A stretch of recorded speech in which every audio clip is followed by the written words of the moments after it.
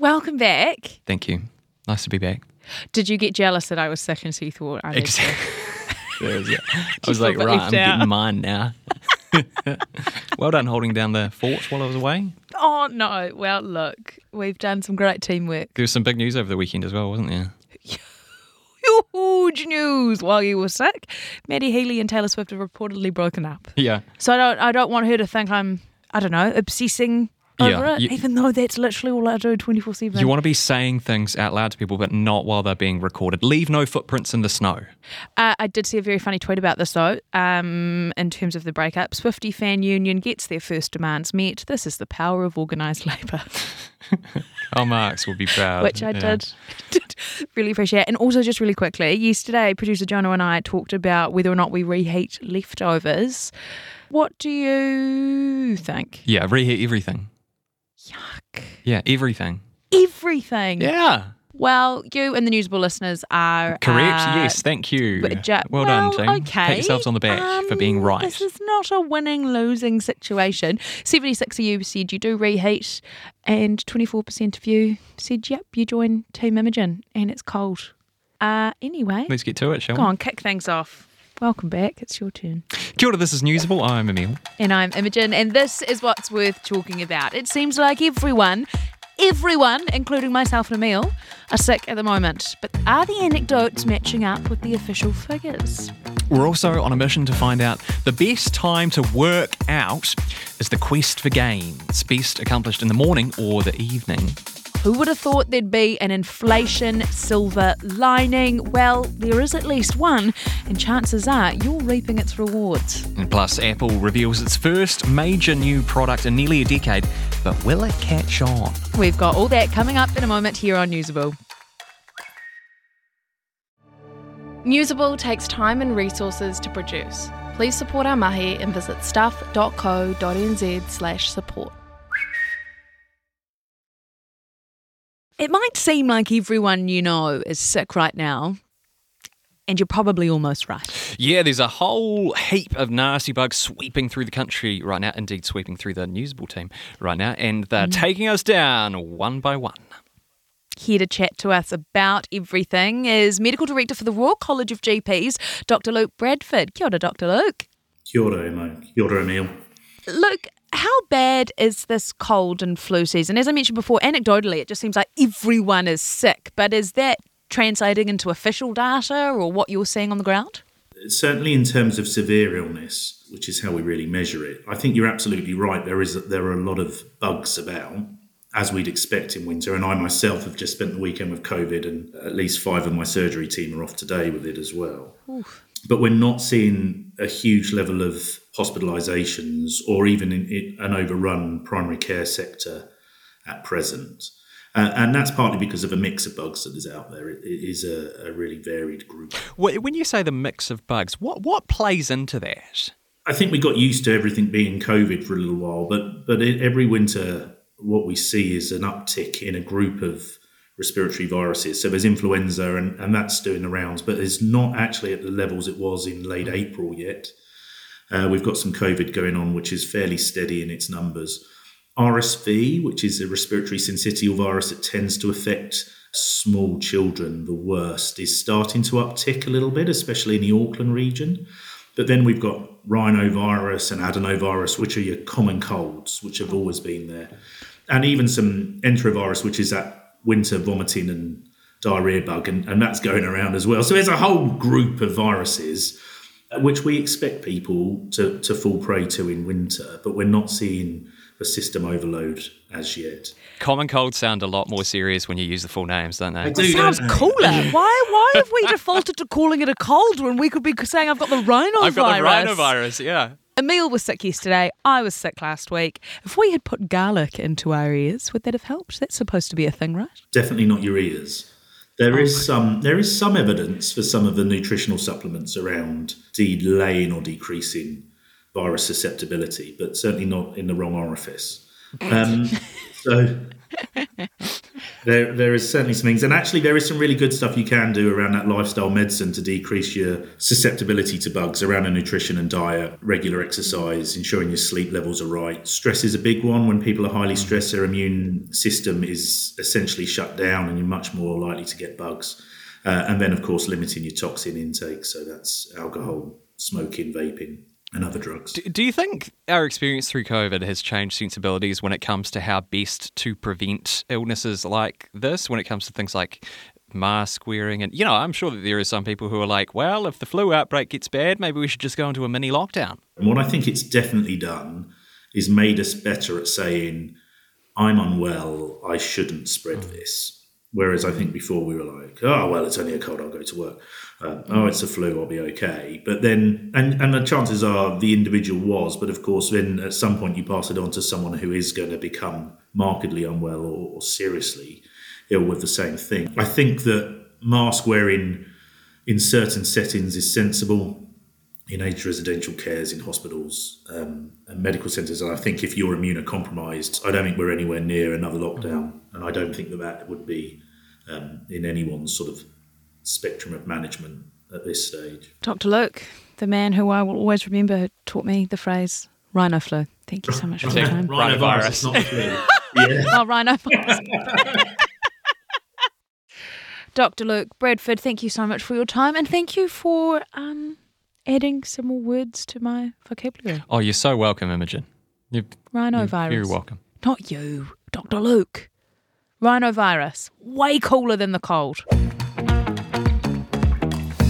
Here's a sentence I never thought I'd say out loud, or that we'd ever say ever here on Newsable. Are you ready? Oh, so shall I say it? We're saying it together. Are we saying it together? Should we do it together? Okay. 3, 2, 1. There could be a silver lining to the cost of living crisis. And bear with us, it could, the silver lining, perhaps make it easier to pay off your student loan. Yes, here to explain this delicate calculus is BNZ Chief Economist Mike Jones with The Pulse. Kia ora, Mike. Kia ora, guys. Tell us how and why inflation and student loans are best friends from the point of view of someone who has a student loan. Well, I admire the intent to find some silver linings in the cost of living crisis because, high inflation is, it's much easier to talk about the negative impacts, of which there are far more than potential positives. But yes, I guess the group that perhaps receives the biggest side benefit from high inflation tends to be those that have debt.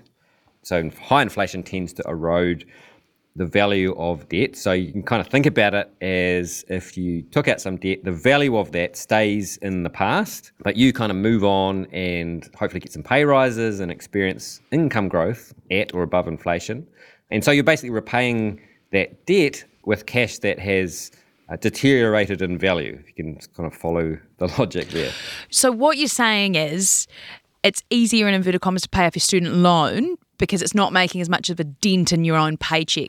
So that holds true to all kinds of debt. And in New Zealand, as the Spin-off recently pointed out, we don't index or inflation index student loans. And so student loans will be eroding with inflation just like any other form of debt. And I guess the kicker as well is that, if you have student loan debt, you're not, and you're in New Zealand, you're not paying interest on that. And so that's quite important because I guess one of the factors that kind of leans against this whole argument is that in times of high inflation, you generally get higher interest rates too, and we're certainly seeing that at the moment.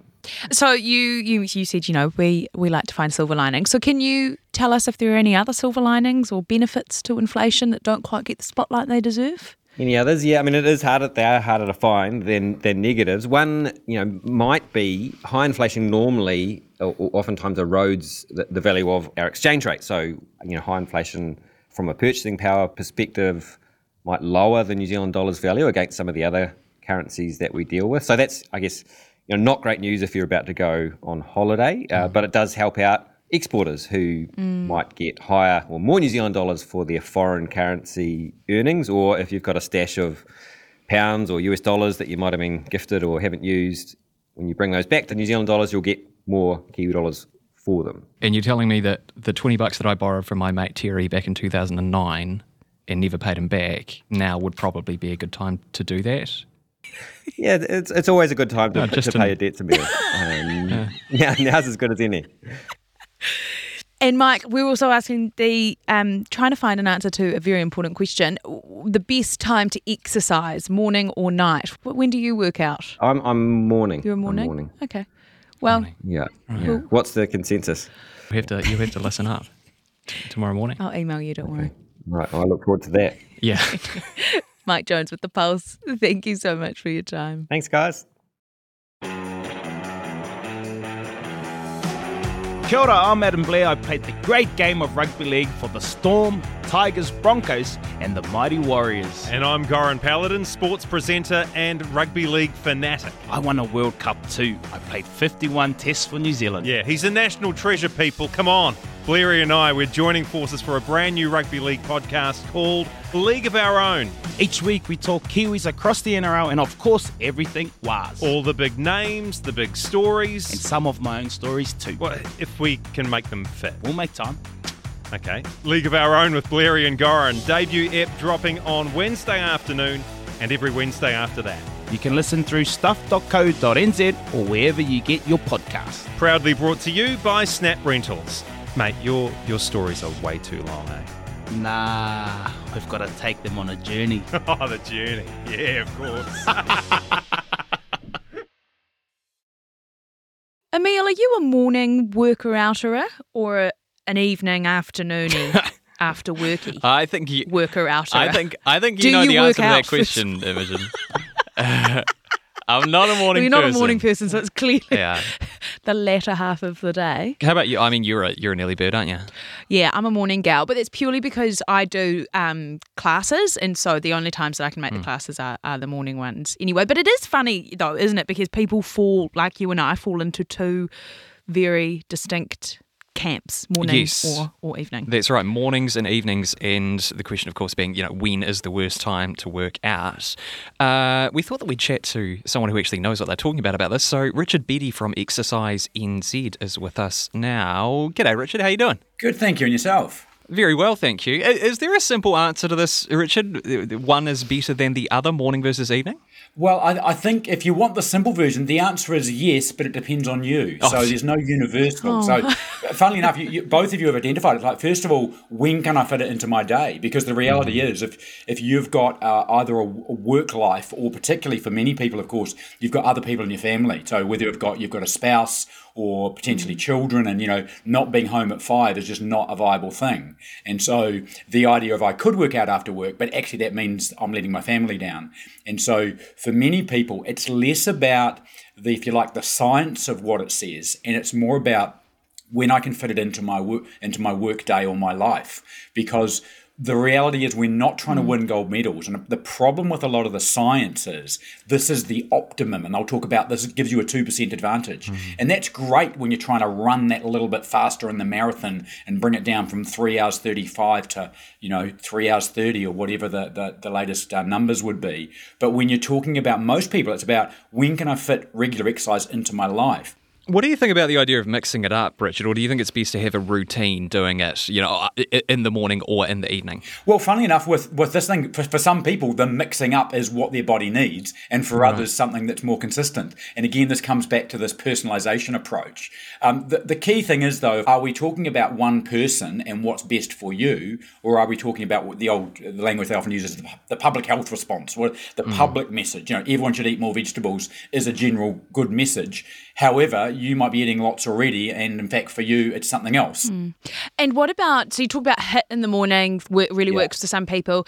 Is there a best time to do weight training? I remember years ago, someone was telling me that they found they lifted heavier when they went into the gym in the evening/afternoon because they'd had the day to fuel up. Yeah, so again, different people will need more fueling. So if you think of someone who's a lighter build, generally their ability to take huge amounts of load in short periods, if they haven't fueled up, will be less.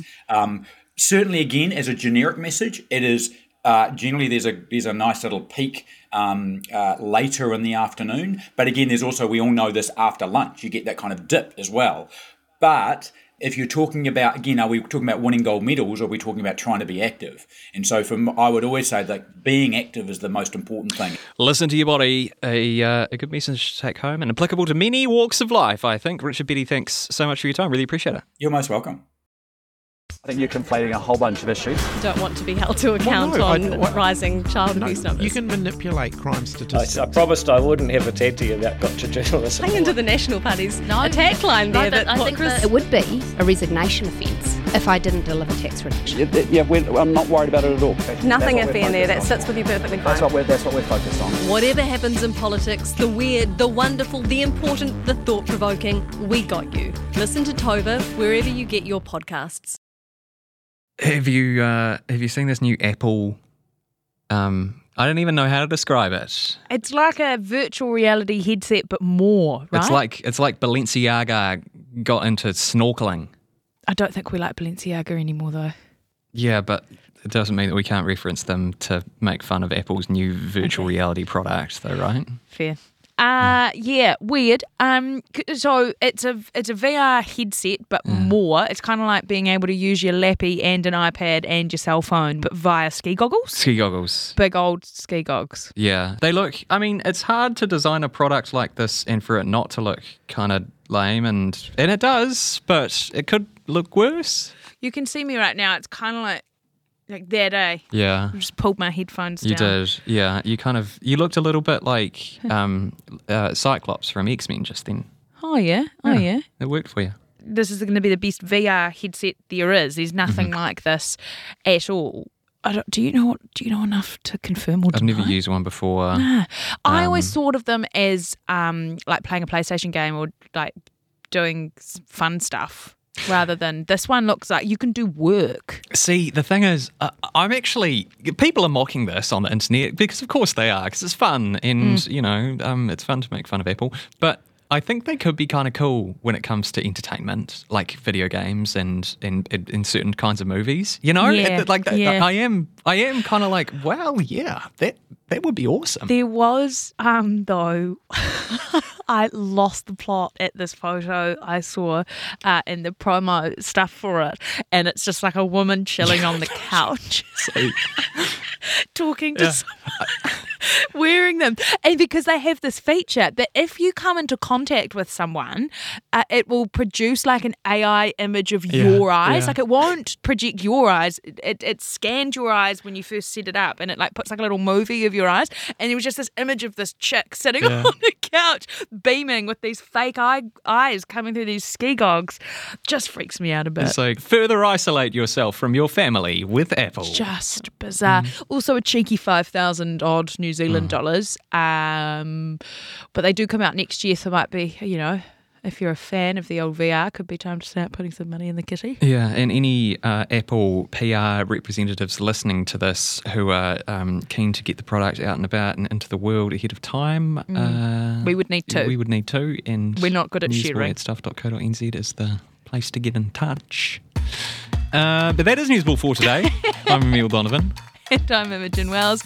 You can follow us on social media to stay up to date on new episodes, behind-the-scenes content, and all things Newsable. You can find us on Insta and TikTok. Just search Newsable NZ. Or you can just hit us up directly if you're old-fashioned. Email us, newsable@stuff.co.nz. Have a great day.